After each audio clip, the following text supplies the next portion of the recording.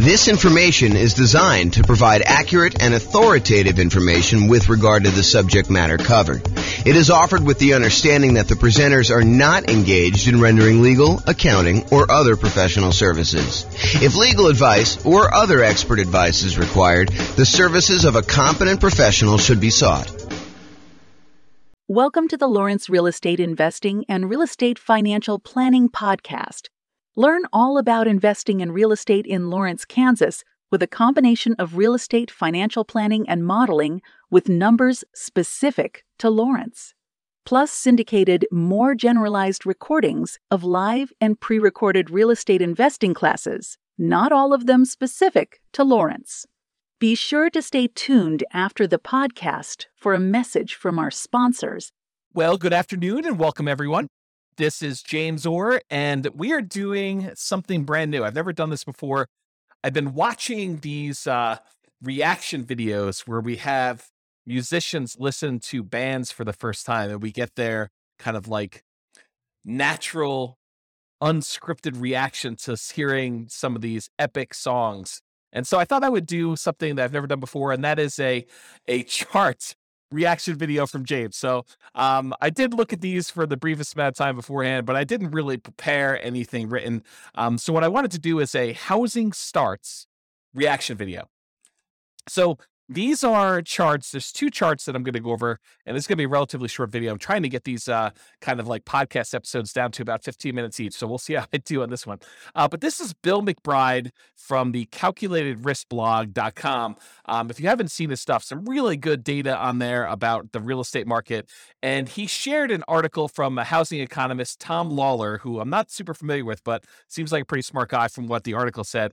And he had two images in there about housing starts. One of them was for single family homes, and the other one was for 5+ multi-unit. And so real estate investors that are interested in new construction or specifically like larger multifamily, 5+ units, kind of multifamily properties, you'll find these charts super interesting. And I think I'm going to talk a little bit about inventory. So I'll put the URL to the actual article with the two images in the show notes for you if you want to go look it up. And I'd recommend you check out Bill's blog for some additional content over time. But this is what I'm going to be going over. So here's chart number one. And chart number one, it's a chart going all the way back to 1969, all the way through to basically current time. And this is October of 2022 that we're recording this. And it came out, the post was sent to me today via email.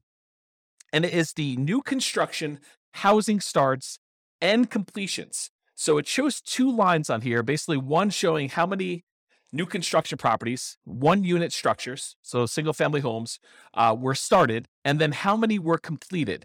And the two different lines show you how many were started and how many were completed, so you can get a gauge of, if we're starting a whole bunch and then we have a little delay in when we complete them or what's exactly happening.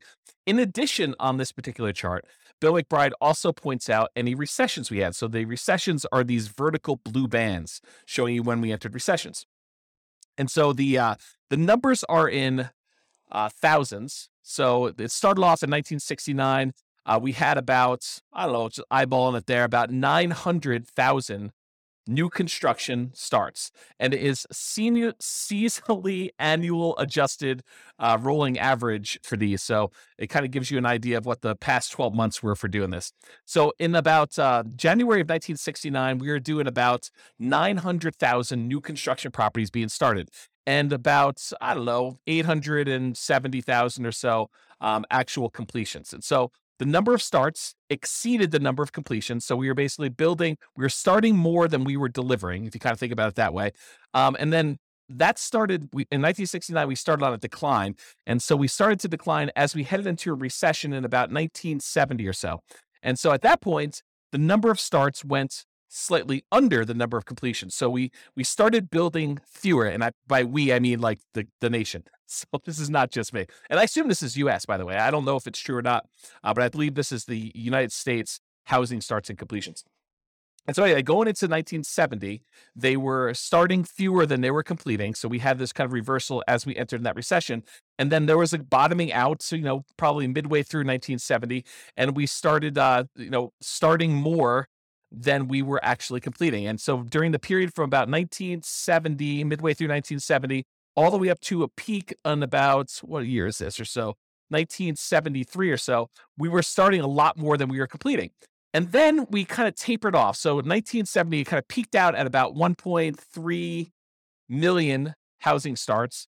And we were completing about 1.2 million. So we were kind of delayed a little bit getting these started. And then we started starting fewer until we kind of let the kind of market catch up and our completions kind of lag behind as we entered into the recession. So one of the interesting things to kind of point out about this chart so far is it looks like the new construction start tapering off before we enter a recession. So this is sort of a early warning sign that we're heading into some trouble. I mean, just from the data so far. And it's only like, one little crest to kind of give you an idea of that.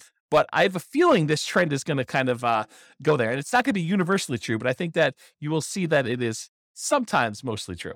So anyway, we had this kind of peak of starts and then it lagged behind as we went through this recession, starting in about 1974, running through all the way through 74 into 75, where we are starting fewer than we are completing.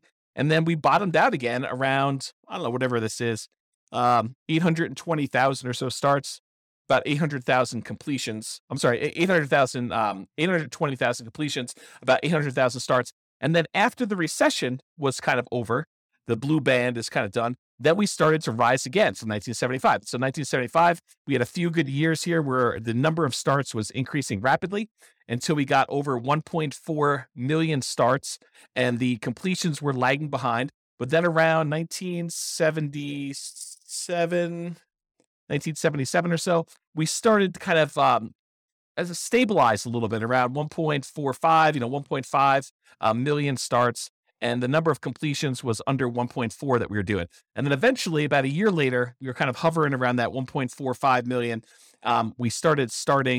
We began starting less houses, and that was leading into another recession. In fact, there were two recessions. There was a 1980s one, and then there looked like a 1980 and a half, 1980 mid-year. So that we started another recession, second one.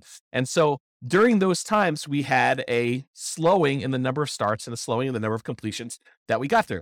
And we also dipped again as we entered that second one. So we kind of significantly reduced the number of starts we had back down to low 800,000. But then we jumped back up a little bit right before the recession to about, almost 900,000. But then we dove back down significantly as we entered in the second recession, about 1981 and a half, all the way down to 600,000 starts. So 600,000 starts was pretty low for the time, for looking back historically. We don't get lower than that again until we get to 2008. So anyway, then after this recession in 1983, the number of starts increased and the number of completions kind of lagged behind, but we were always around this, a million or so once we got to kind of speed there with the number of starts. It kind of peaked out at 1.2. And then we had another recession in the 1990 mid-year or so, and we did kind of start coming down. This was a slower decline than we'd seen in the previous two. So we kind of started not building as much in 1987, and it slowly declined all the way through the end of that recession after 1991. And then from 1991, we were doing about 800,000 starts at about that point. And then from about 800,000 starts all the way up, it kind of grew. There was a little bit of a pullback in 1994, a little bit of a pullback again in 1996, a little bit of pullback in 2000, but we were always above this 1 million starts mark going to there. And we eventually peaked out in about 2006 or so, where we had about 1.7 million housing starts. Now, remember, this is 2007, right before we had this big real estate market crash. And some would argue that, there were signs of stuff going on there, but the builders were aware. I mean, they knew what was going on. They started doing less starts with their housing. And we saw a significant, precipitous drop from the about 1.7 million housing starts through the recession in 2008, 2009, where it bottomed out at about low 400,000. So we went from producing about 1.7 million to about 400,000 new construction starts. Now, at this point, I want to pause. And I want to tell you that if you just eyeball it, I haven't done any math on this, but if you just eyeball it, it looks like the average, there are definitely times significantly above, there are definitely times significantly below, but the average number of housing starts is about 1 million. Sometimes it's as low as, the 400,000 that we just kind of talked about, 600,000 back in 1982. But it's been as high as, 1.45. It's been as high, and that was in 1978, or as high as 1.7 million back in 2006. But overall, we've kind of hovered around this 1 million housing kind of points. And remember, this is going all the way back to 1970. Was the population of the United States lower or higher than it is now? It was lower. And so one might expect, a reasonable assumption might be that with an increasing population, we might need to build more housing, kind of replace the old stock that's being demolished or kind of getting removed from the circulation there, and also an increasing population there. So for a period of time, going from whatever this is, 2010, all the way through to about 2021. So about 11 years or so, we were significantly below that 1 million per year mark. So we were producing, new construction was starting less than 1 million houses. So we had a net shortage of properties that we were starting at that point. So if you think about this, we were building fewer than we needed for the last decade or so. And in the last year or two, if we look at, this is 2022 right now, and we kind of just dropped off. But if you look at the last couple, we were producing, I don't know, maybe close to 1.2 million, probably 1.15 million properties. And then we kind of started tapering off. We had a little decline here. I think this must have been kind of COVID happening here. And then we kind of bumped back up, maybe some supply chain issues and things of that nature.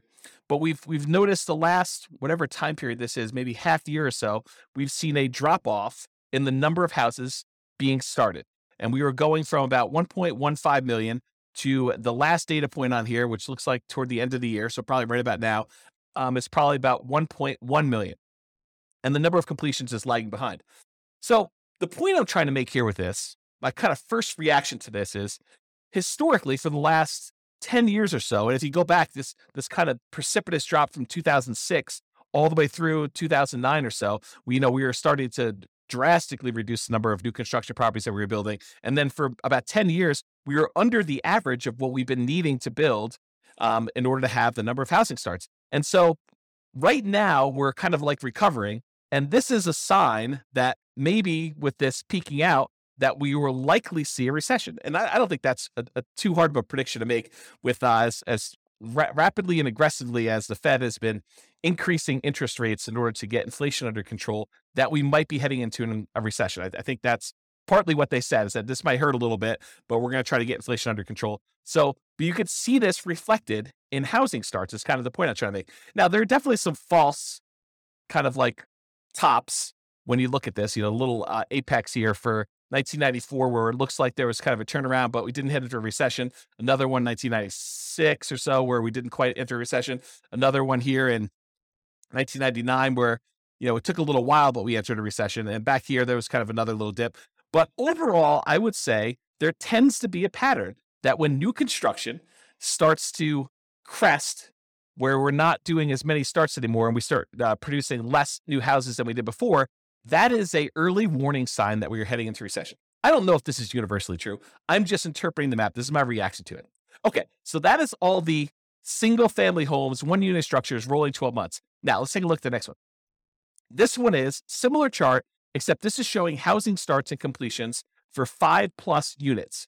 So an interesting thing about 5+ units, just kind of a backstory here. If you want to buy a single family home, duplex, triplex, or fourplex, you can use a lot of the traditional residential mortgage financing. You can get a FHA loan to buy a single family home, duplex, triplex, or fourplex. You can do VA home to buy a single family home, duplex, triplex, or fourplex, as long as you own or occupy it. This is this conventional financing for being able to get up to 4 units. But as soon as you get 5 units or greater, it transitions to a commercial loan And most of the commercial loans, there's exceptions to this, but most of the commercial loans that are available tend to be some type of adjustable rate mortgage, and they tend to be for less than 30-year fixed terms. So you may have a 30-year amortization schedule, but the loan might be a 10-year loan that you either need to, it has a balloon on it, which you need to pay up the whole thing or refinance it after 10 years, or there might be a 5-year period, and then another 5-year period, then another 5-year period, and then you need to balloon or pay it off or something like that. So it's very different financing for these. These tend to be the investment properties that a lot of investors want to scale up into. You don't have to scale up into. You could start here, but a lot of investors think about that where they thought, we're going to start with 4 greenhouses and then I'm going to roll up into a red hotel sort of idea of these larger multifamily properties. Okay, so let's look back. Same data points. Housing starts. This is seasonally adjusted annual rate, rolling average, 12-month period. Again, it's in thousands. Again, we're showing completions and starts, and recessions are highlighted here.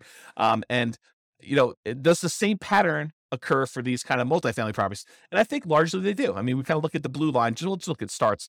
Yeah, it kind of peaks out, and then we have a recession. Kind of peaks out, then we have recession. Peaks out, we enter a recession. It peaks out, we have another recession.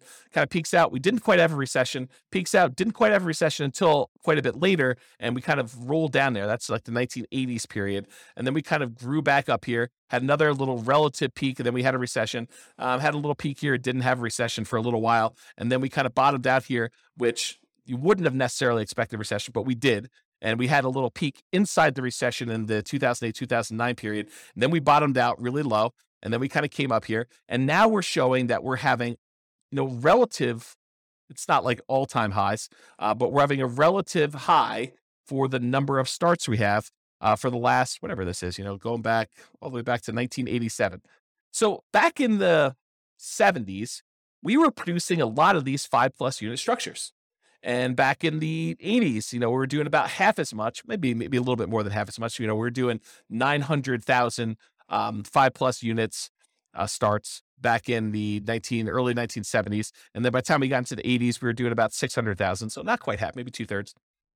And then we dropped really far off. The low here, besides the 2010, right after that really big recession, real estate recession there, the low here was like 1993, where we were only doing a little over 100,000 5+ unit starts. And if you wonder to yourself, where's all the inventory of these 5+ units that we're looking for? And it shows in this chart that we've had a shortage of new construction 5+ units.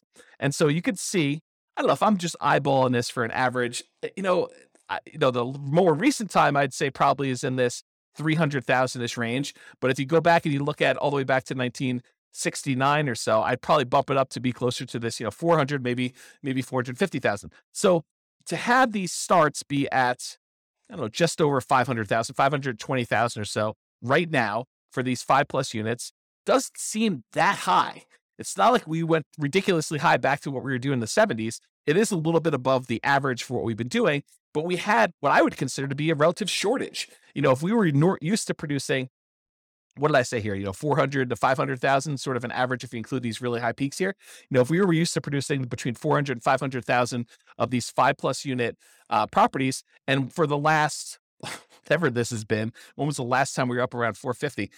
Back to 1988, somewhere in the 80s, that we've been kind of like underproducing the number of units we had there for a long time.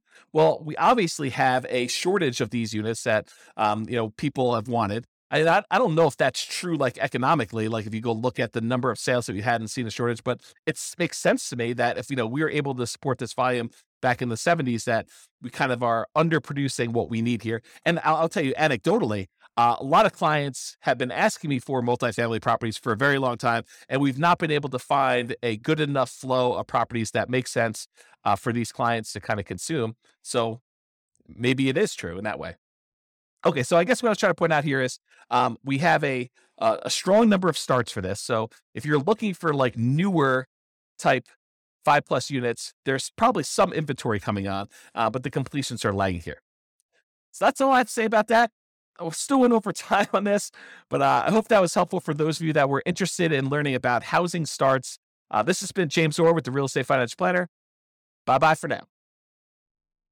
With home prices up, mortgage interest rates up, and rents up, but not quite enough to counteract the higher prices and interest rates, cash flow on rental properties in Lawrence is harder than ever.